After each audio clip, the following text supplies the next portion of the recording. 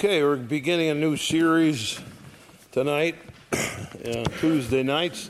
We have, in the past, always gone from the Old Testament to the New, back and forth. And the point of that is that we're trying to get our good folks here to have a balanced view of truth, to grasp the Bible as a whole, first of all, very important. The Bible is a whole book, not a little pieces all shoved together. And to grasp that in our minds, and then to have a more balanced view of things. And so we go from the old to the new, back and forth on Tuesday nights so that you'll have a grasp of how things work together. And there are some passages in the Bible that are fun. We have a good time with them. We like to read about Daniel in the lion's den and David and Goliath, all those Noah's Ark and fun things like that. And in the New Testament, a lot of education, as Paul writes, half of the New Testament. But there's a few places in the Bible that we avoid. Why do we avoid them? Well, because it may not have the great story behind it, historical event or whatever, but it's in the Bible for a purpose. And so we're going to go to the minor prophets now, this time, and look at the book of Micah. Now, of all the minor prophets that you love, what's your favorite? Micah. Well, Jonah is, of course, the most famous of the minor prophets. And his story, Jonah and the whale, has been a favorite of people for years, and that's certainly probably the best storyteller there. But each one has something to offer. Some of them you'd say, well, not very much. If you know your books, you know it's Hosea, Joel, Amos, Obadiah, Jonah, Micah, Nahum, right? Got that? Got that, right? Obadiah is one chapter. And you read it and you'll say, why is that in the Bible? What's that got to do with anything? Well, it's got a lot to do with things, and we're not going to look at it now. The reason we've chosen Micah is because the general opinion is that he's the best of the authors in this passage, these minor books. And he was a very good poet. And put things in a wonderful way, and I find that some of his things are very, very helpful. And so we're going to go through it, and you'll say, well, that doesn't sound too exciting tonight. Hang on to your hat, because we got to do a Bible study tonight. We're going to have to dig in to get the gist of what's going on. You got to work at it. And sometimes when you read over a passage, and when I read, this chapter 1 of Micah over for the first time, I scratch my head at the end and I say, I don't know what in the world any of that means. But we got to go back and dig in and find out, because it's there. And always remember this: the Bible is its own best commentary. All right? If you want to learn about the Bible is his own best commentary. So in other words, somewhere, if we get to a passage like we're about to do tonight, and we say, well, what does that mean? We've got to turn to other parts of the Bible to have it explained to us. So it's going to become important tonight as we look around a little bit in some other parts of the Bible to figure out what Micah, who he is, what he's talking about. And it's a very unusual passage. I don't know anything quite like it in the rest of the Bible. It's very unusual. And it would almost automatically, you would read it and say, I don't know what that means. And so we're going to work on it. We're going to do a little hard work tonight and see if we can get a grasp of who this fella is. He is certainly noted as the best author in the minor prophets, and he's compared with Isaiah. And Isaiah wrote 66 chapters. Micah wrote 7. All right? So which would you rather read, 66 or 7? Isaiah's a lot of reading, a lot of hard going. Micah says things just as well as Isaiah, which Isaiah is noted as the great poet in the Bible. And Micah is too. He's very good at the way he says things. And you'll see tonight that it's a different way of saying things. So we begin the book of Micah, chapter 1. Here we go. The word of the Lord that came to Micah, the Morashthite, in the days of Jotham, Ahaz, Hezekiah, kings of Judah, which he saw concerning Samaria and Jerusalem. Right away, the first thing that strikes you is there's two words that don't go together. Did you get them? Did you see them? There's two words that don't go together. If you're listening and paying attention, you see it says, the word of the Lord that came to Micah, which he saw concerning Samaria. I thought you heard words. It says he saw words, right? So here's the word of the Lord, and he saw it. Well, it should be, here's the word of the Lord, and he heard it, right? And that would be normal, you'd say, but that's not what it says. It says, here's the word of the Lord that he saw. And so he saw words. Does that mean God wrote them on a letter and sent them to him? Well, no. I think what God probably did was gave him a vision. He had a vision. He had pictures in his mind, come into his mind from God. And, you know, it's like running a movie through your mind. And he's seeing these things coming. And God shows him through these visions what's going to happen. And so it's a different way of seeing things. He said, well, I got the word of the Lord. This is what God said. He showed me. I saw with my eyes what he said. And so that's an interesting way to look at it. And it shows that he had visions, I think, was what he saw. And when we see some of the things we're about to look at, we'll say, wow, that must have made him scratch his head. And that was true of most of the people that had visions. Daniel said, I saw a vision. And I said, what does that mean? You know, he saw this great big monster with, a golden head and a silver chest and so forth. And he said, what's that? What's that? And God explains it to him. And so we got the same thing with Micah. He's seeing things, pictures moving by. And, we like pictures, don't we? How many people didn't watch TV today? Got a couple, all right. I mean, most people would flick it on. You get up in the morning, watch the news until it makes you mad, 30 seconds or whatever. And but pictures go good with the human mind. All right. God's a beautiful artist. Look, he painted pictures all around us. And so here he's sending pictures to Micah. And there's another thing in verse 1. He mentions three kings. He mentions Jotham.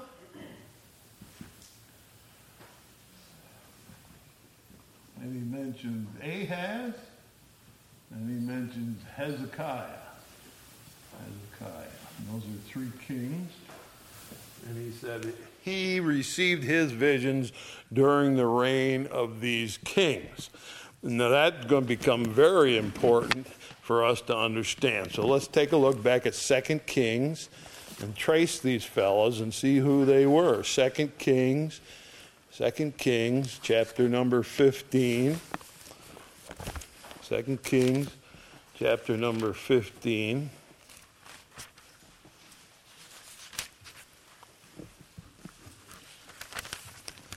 And see who the first one is here, Jotham. 2 Kings 15, verse number 32. In the second year of Pekah, son of Remaliah, king of Israel, began Jotham, the son of Uzziah, king of Judah, to reign. He was 25 years old when he began to reign, and he reigned 16 years in Jerusalem.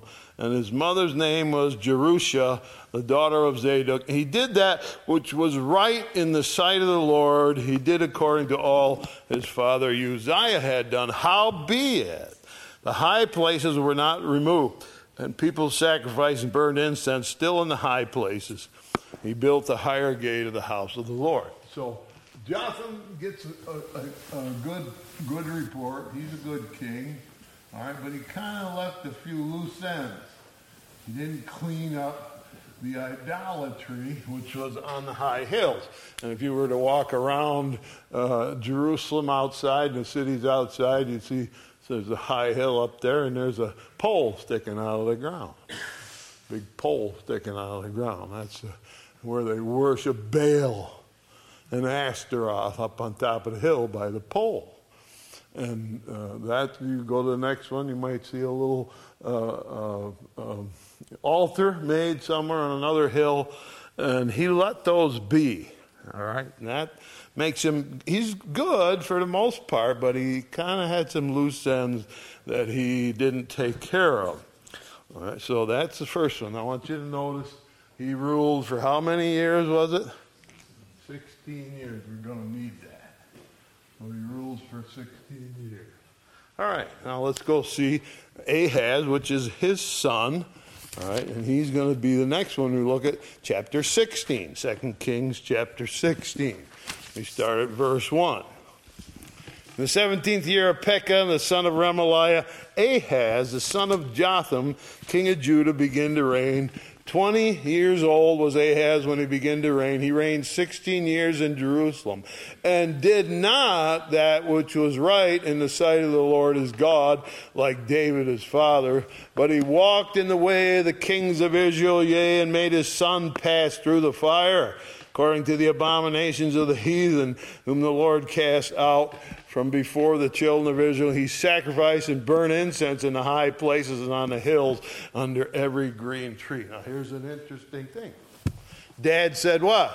I can leave them little places on the hills there. It's all right. I'm not going to get rid of them. You come to Jerusalem, I'm not going to bother you with those. Turns out what happens? His son is worshiping on hills all over the place. Turns out to be a very bad king. He's one of the worst, known as one of the worst kings that they had in Jerusalem. And he says, made his son pass through the fire. He sacrificed one of his children to Baal by starting a fire inside of a rock, get an open rock place, start a fire, and take a live baby, throw him in. All right. Oh, we do that all the time in America. Yeah, we do that all the time in America. We sacrifice babies regularly in America. All right. But this guy turned out terrible. He did a horrible thing, and Dad let it kind of slip, and that's a very hard thing to think about. I watch people who say, well, I can take a drink, doesn't bother me, and then I see their kids turn into alcoholics. That's a tragic situation, because what you may be able to do, your son may not be able to do, and so you better make sure you do what's right. All right, and that's what we're seeing here, an example. Now, he reigns for another 16 years, all right? He does a terrible job, and he's famous for sticking an idol up in the temple. He's a bad king, bad all the way around, all right? And then we got 2 Kings 18, over another chapter to 2 Kings 18. Chapter 18, verse 1, we come to Hezekiah. Now it came to pass in the 3rd year of Hoshea, son of Elah, king of Israel, that Hezekiah, son of Ahaz, king of Judah, began to reign. 25 years old was he when he began to reign. He reigned 29 years in Jerusalem. His mother's name was Abi, daughter of Zechariah. He did which was right in the sight of the Lord, according to all that David his father did. He removed the high places, break the images, cut down the groves, break in pieces the brazen serpent that Moses had made for them. For unto those the days of the children did burn incense, and he called it Nehushtan. He trusted in the Lord God of Israel, so that after him was none like him among the kings of Judah, nor any that were before him. For he clave to the Lord, departed not from following, kept his commandments, which the Lord commanded Moses. So here's a guy, he comes right up almost on the very top. He's on the top. He's the best, one of the very best kings, Hezekiah. And he cleans up the mess his father made. Father made a mess. He cleans it up, gets rid of it, gets people back to God. And so he reigns how long? 29 years. So why are we keeping track? Well, we're going to add up the total. The total is going to come to 61 years. So these kings, the three grandfathers, father, and son, reigned for 61 years. And during that 61 years, Micah, as a prophet, is here to do the Lord's work, and God sends him visions, which is a lifetime, right? Most people work how many? 50 years of their life, and then we kind of get lazy, or whatever, okay? He's 61 years that he's ministering, and look what it's like. This guy's doing pretty good, then boy, everything crashes. It's a total mess. And his son, Hezekiah, turns it around and cleans it up, right? And so that's a pretty important thing. Now, keep your finger in 2 Kings if you got a way to do that, because we're going to have to come back and check something. But let's go back to Micah. We only went to one verse so far, and we learned a lot already of the situation that Micah was called to prophesy in. It was going up and down and up and down. All right, verse 2, back in Micah. Hear, all ye people, hearken, O earth, and all that is therein. Let the Lord God be witness against you, the Lord from his holy temple. Now, what does he say? Hear, ye people. He's a prophet to the northern kingdom and the southern kingdom. So we have the Mediterranean Sea, and then around here, we got under here the kingdom of Judah, which the capital is Jerusalem. Up in the northern section, there was a group that broke apart called Israel. They called that Israel, and their capital was Samaria. Samaria. And you remember this, the northern kingdom started breaking off from the kingdom of Judah, and they made a golden calf up north and down south, and they told their people, don't go worship in Jerusalem. We have made it convenient for you. Just come and kneel at our calves. All right? And so Micah says, okay, hearken. People better pay attention. He doesn't say Israelites. He says, oh, earth. Talking to every human being. He's talking to every human being. When somebody gets a word from God, it's not for somebody particular. Sooner or later, it's for everybody. It's for everybody. So he starts the book of Micah and says, when I talk, I'm talking to the whole world. And that world extends back in time and forward in time, too.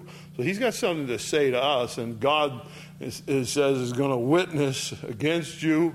The Lord from his holy temple is coming, and he's going to charge you with what you've done wrong. So I want the whole world to hear it, not just Israel. And that's the nature of the Bible, is meant for everybody. That's why I said I want you to have a balanced view of the Bible right in the beginning. Why? Because the Bible says all Scripture is profitable for instruction. Right? All profitable for instruction. So anything that's here is going to be useful to us. And we've already learned a little lesson just in the first verse that if Dad doesn't take care of business, it can really backfire. It can really make a mess. Okay, here we go, verse 3. Behold, the Lord cometh forth out of his place, will come down and tread upon the high places of the earth, and the mountains shall be molten under him. The valleys shall be cleft as wax before the fire, as the waters that are poured down into a steep place. All right, so God's coming, and he's going to tear the place apart.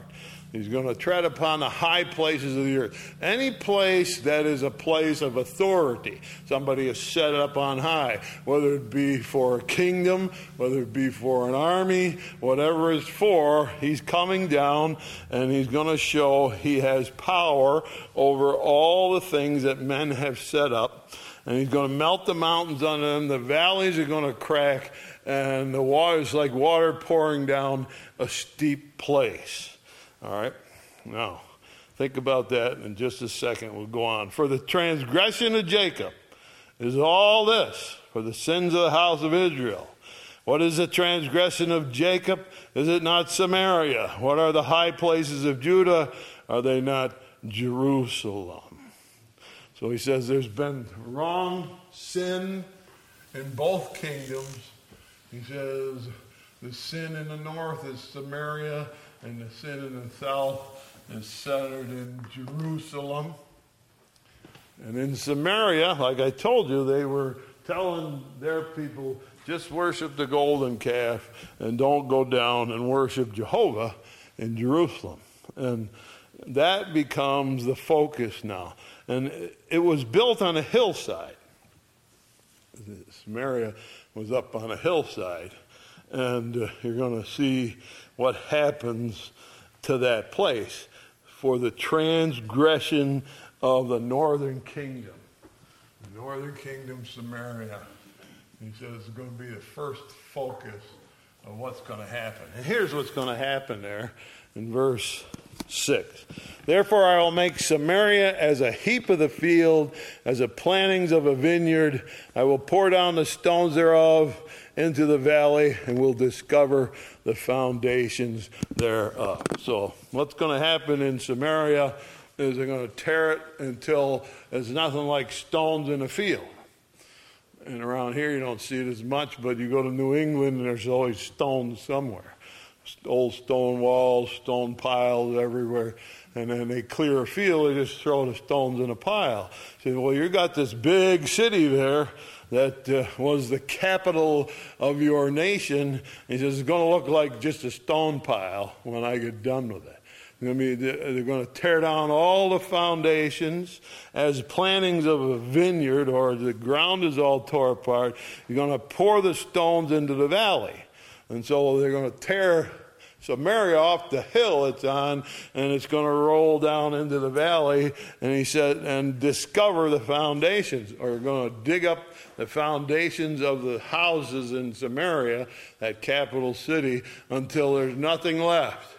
And so it will be totally destroyed. They're going to get rid of it entirely. Why? Because, we'll see in a bit, but because they are not listening to God, they're acting against God. They're doing what God said don't do. And so he's going to come and destroy it. Now let's go back to 2 Kings. And we skipped one chapter, 17. So we go to 2 Kings, chapter 17, and we look at verse number 13.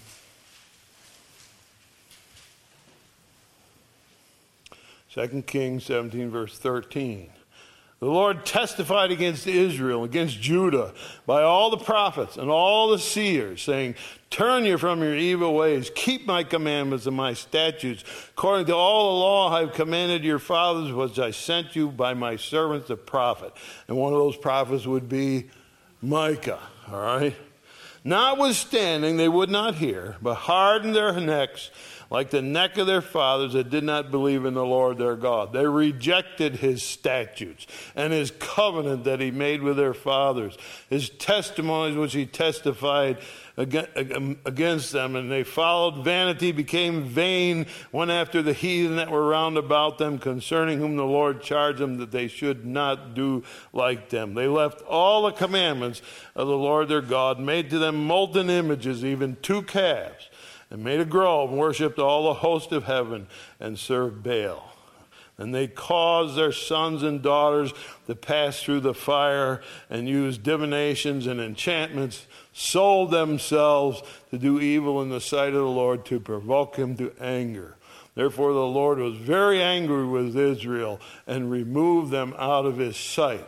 But there was none left but the tribe of Judah. All right? So, between King Ahaz, where things hit a low, and Hezekiah, before Hezekiah comes to the throne, Micah said God is particularly angry with Samaria for what they've done. And what did they do? They worshiped Baal and sacrificed their children and had the golden calves and all the rest. So God said, I want them gone. I want them wiped out. And who wiped them out?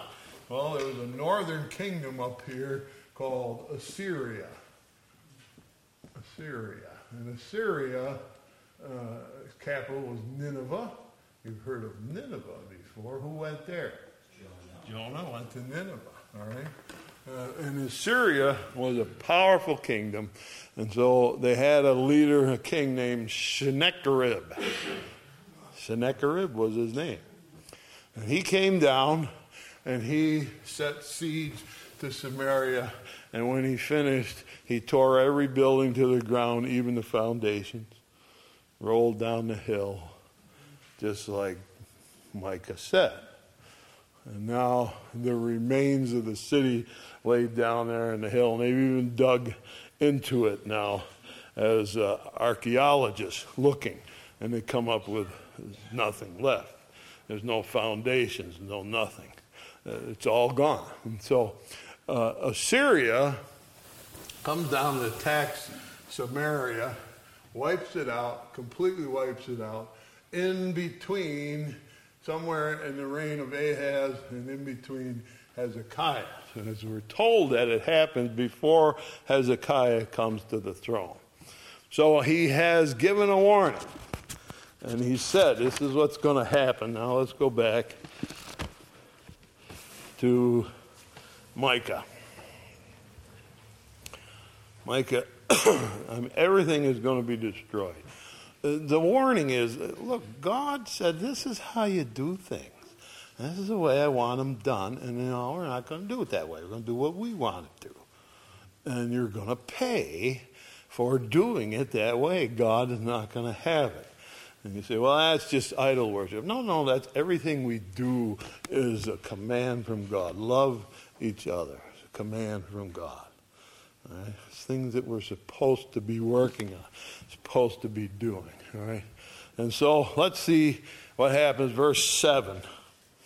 All the graven images thereof shall be beaten to pieces, and all the hires thereof shall be burned with fire, and all the idols thereof I will lay desolate.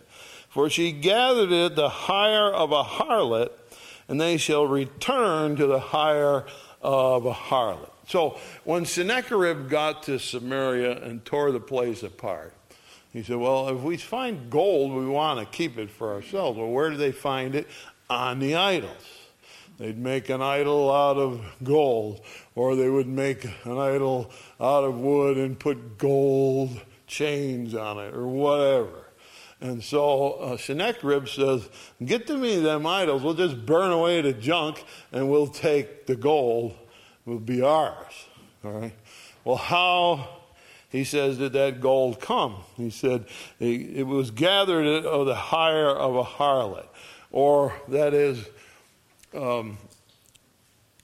God we're supposed to be married to God. Right? You know, the Bible tells us that we are the bride of Christ. We're supposed to be married to God. He's the one.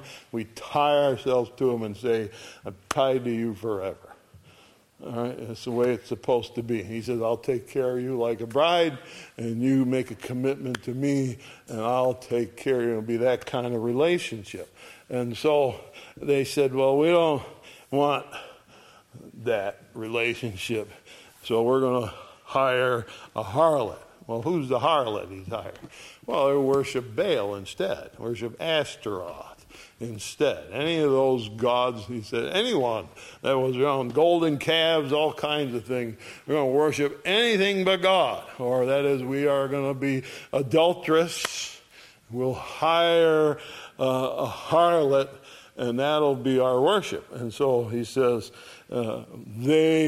Sennacherib comes, burns the idols, collects all the gold and silver and precious gems, and burns their idols. All right, and then he says they're going to return to the hire of a harlot. So he said, because they defied God and refused to worship him, acting instead towards a harlot, he said, Assyria comes, takes away their idols, takes the gold, but they're in the same position. They don't worship God either.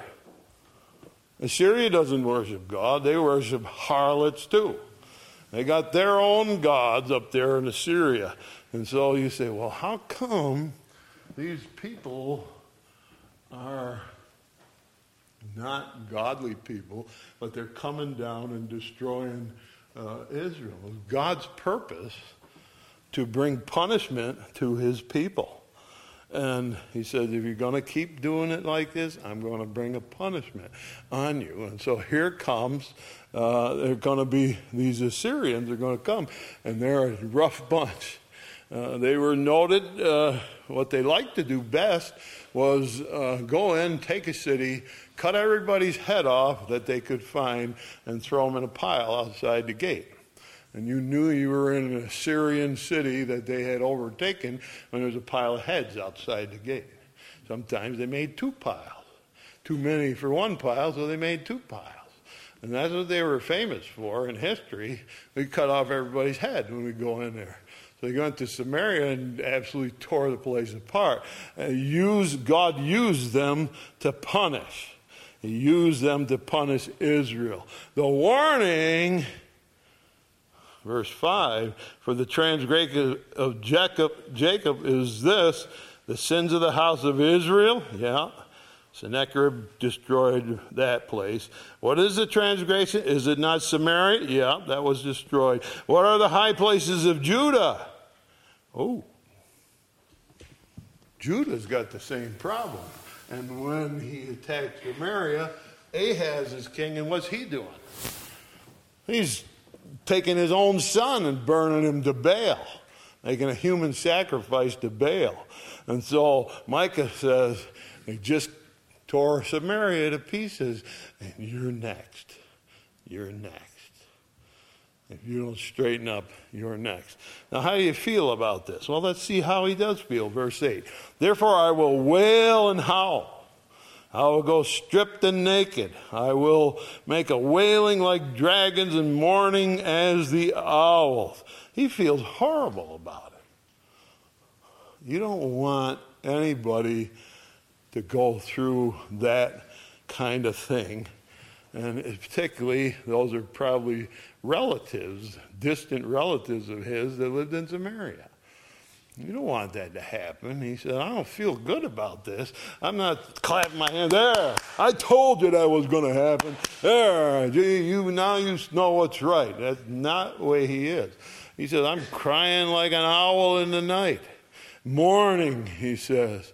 And I wail. He's crying. He's feeling miserable. This is not what he hoped would happen. He hoped that it wouldn't have to go that far. But as Samaria is torn to pieces, he says, I feel terrible.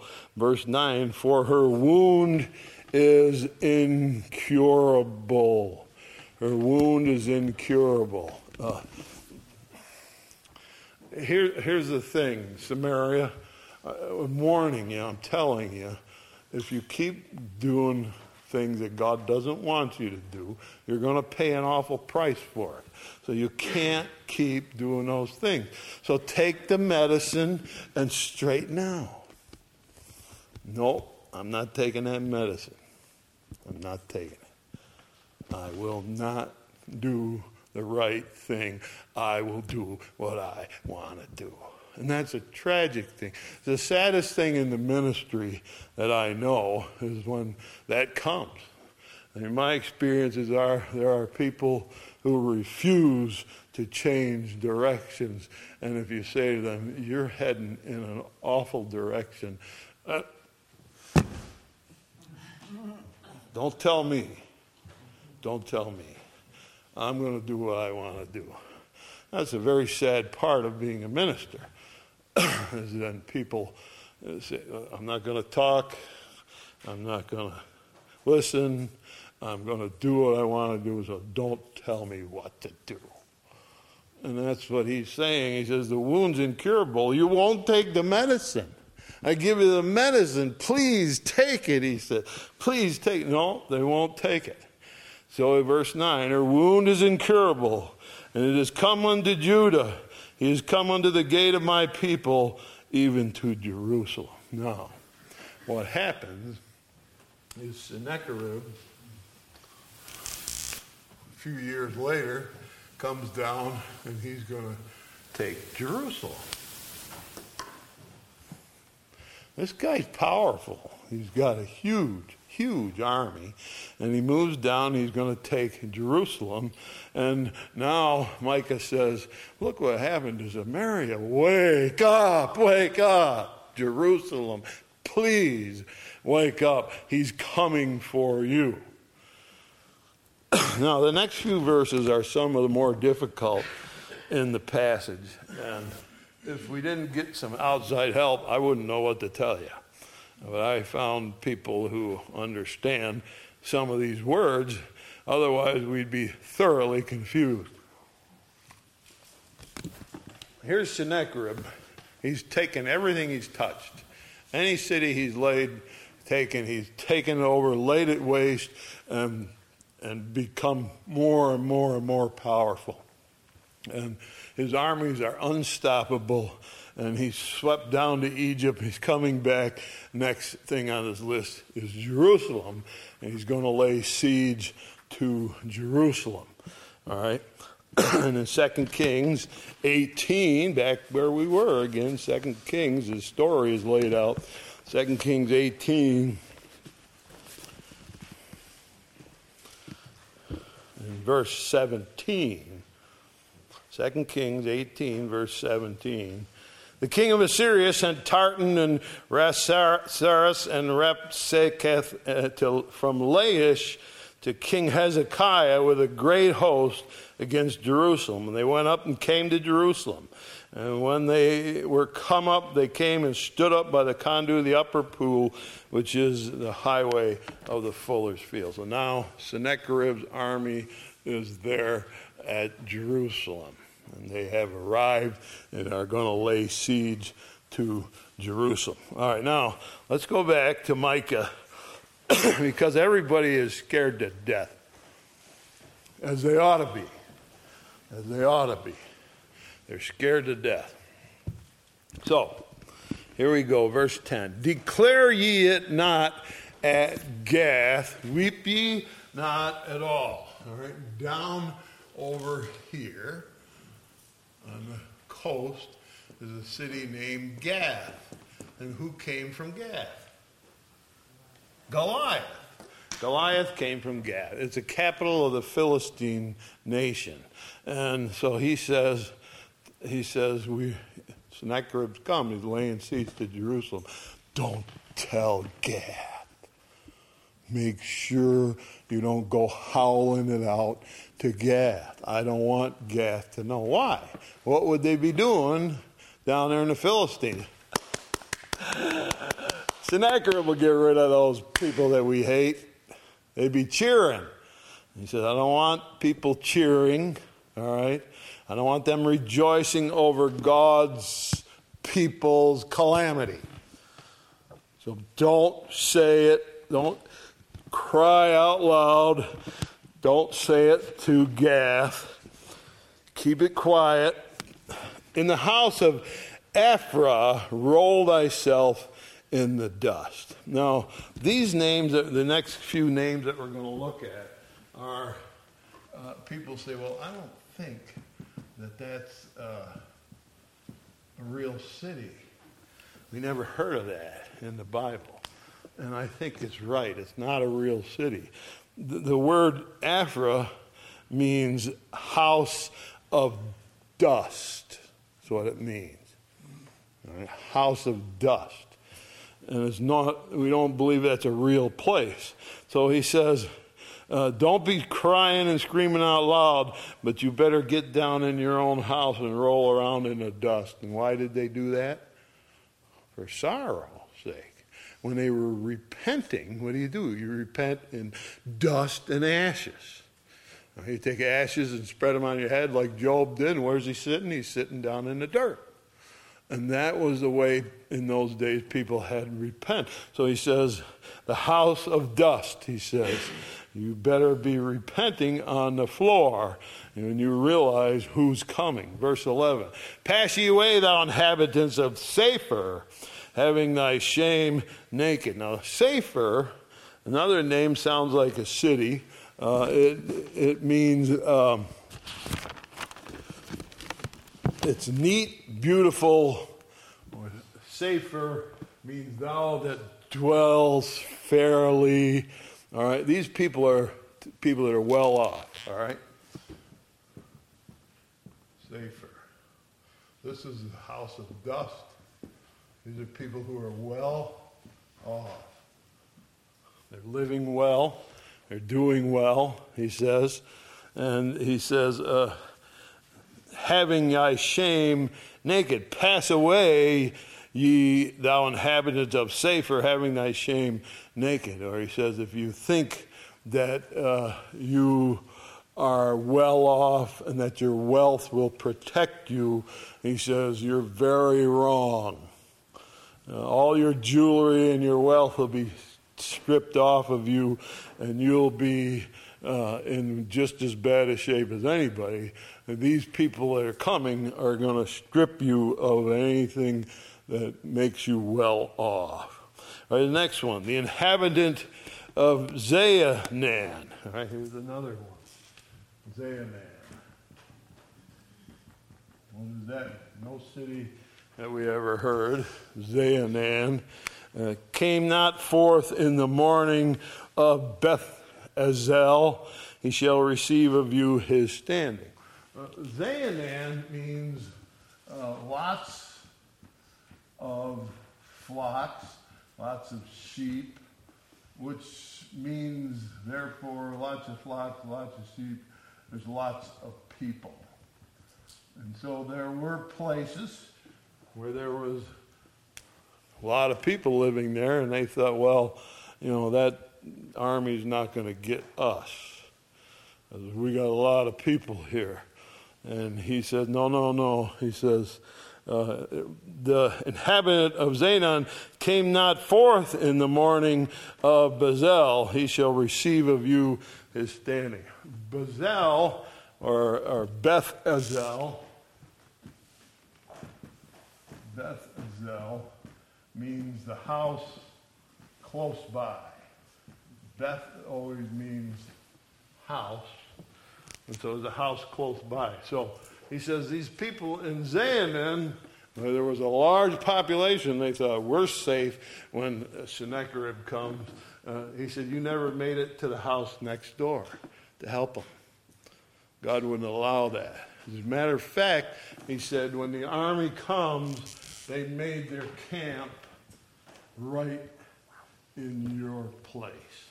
All right, so Sennacherib's army camped right in the place where there's lots of people. Why?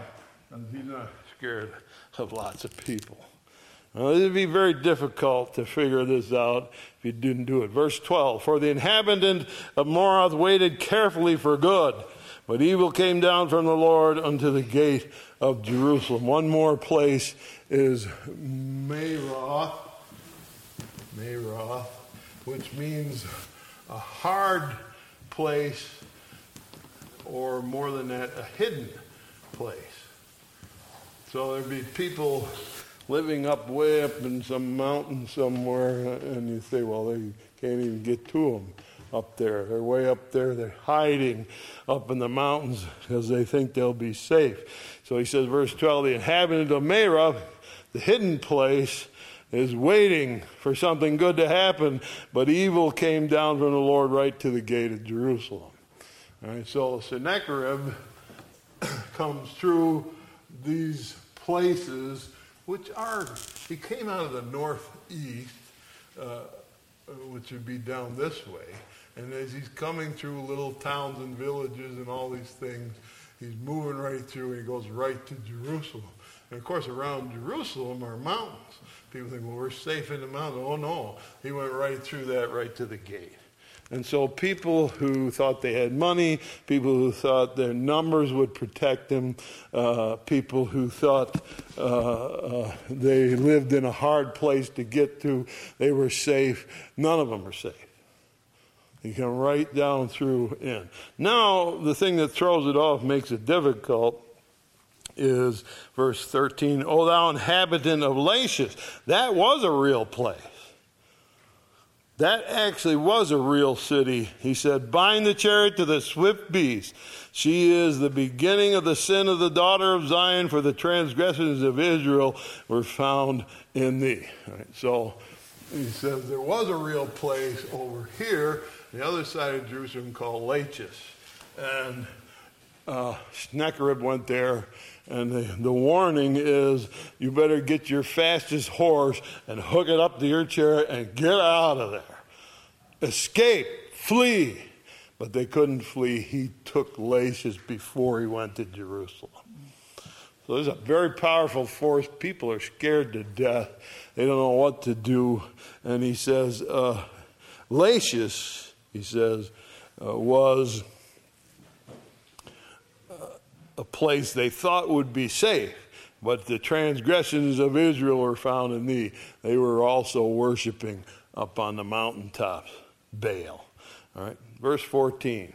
Therefore thou shalt give presents to Moreshagath, the houses of Ekbib shall be a lie to the kings of Israel. And so he says these places, you think you can buy them off with presents.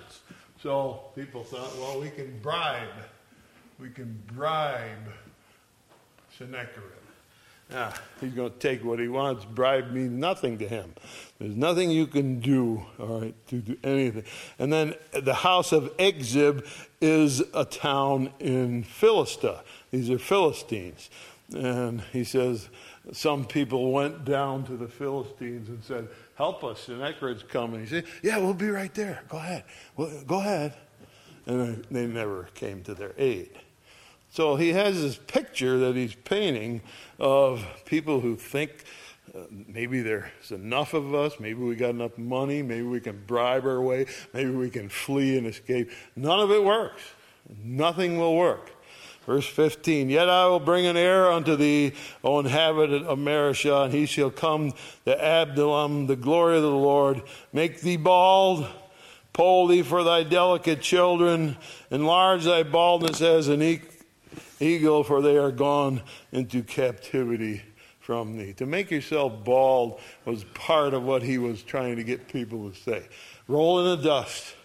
He said, I'm howling like an owl in the night because I feel so bad about what's happening to God's people.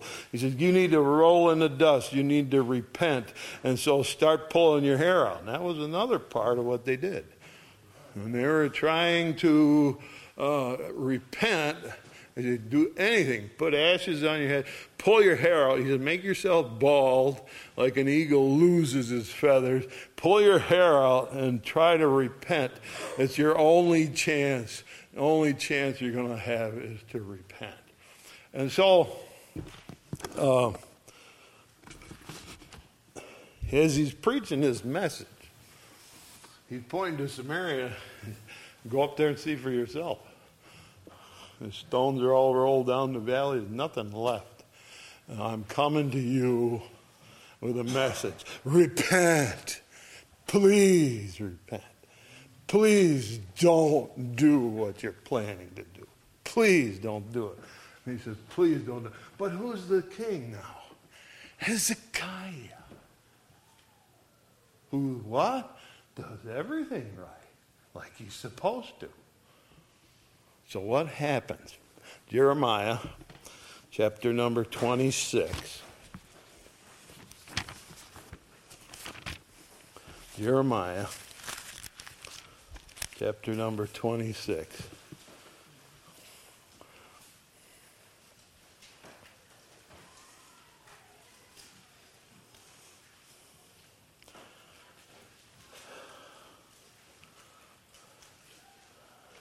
Jeremiah 26:17.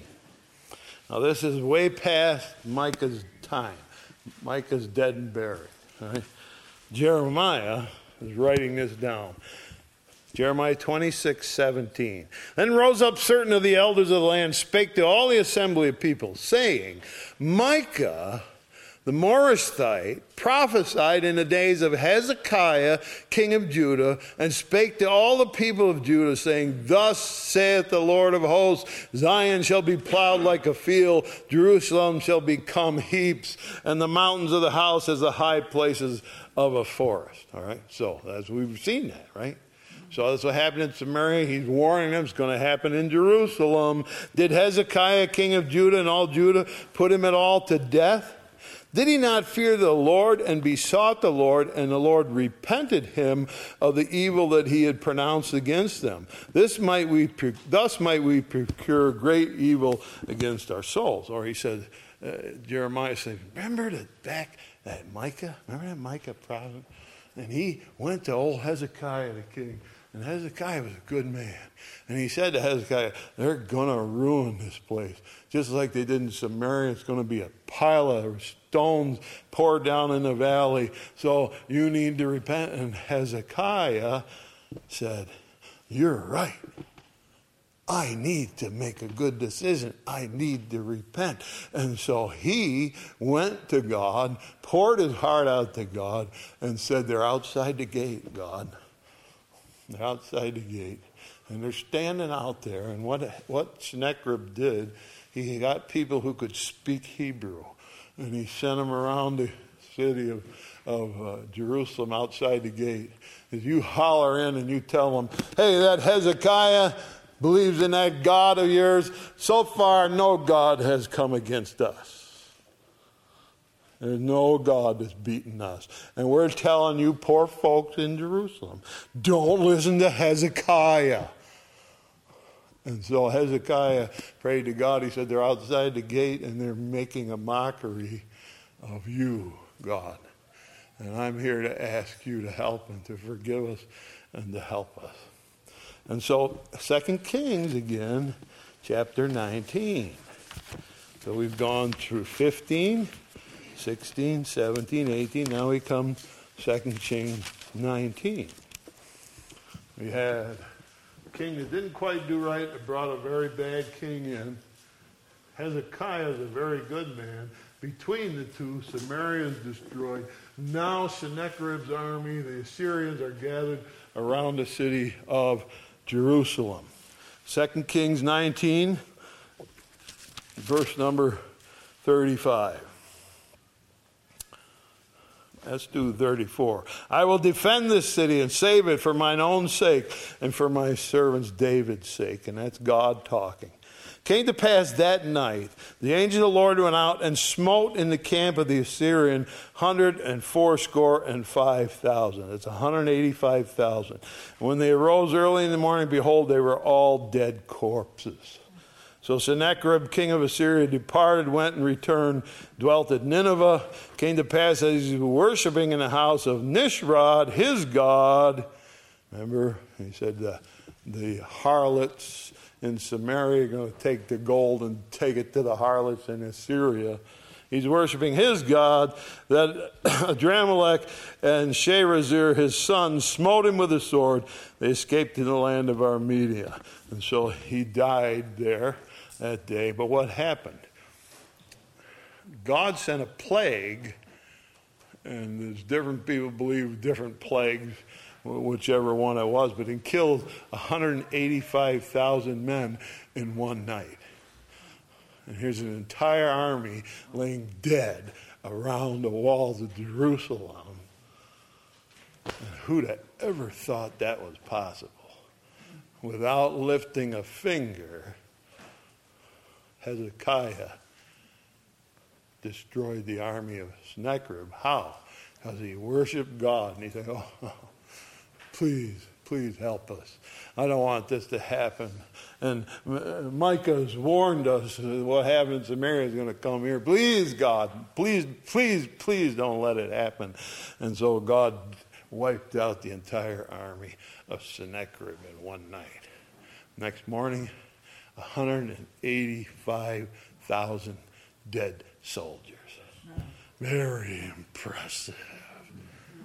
Very impressive. And Micah must have felt, somebody listened. Somebody listened. Somebody repented. Somebody did what was right.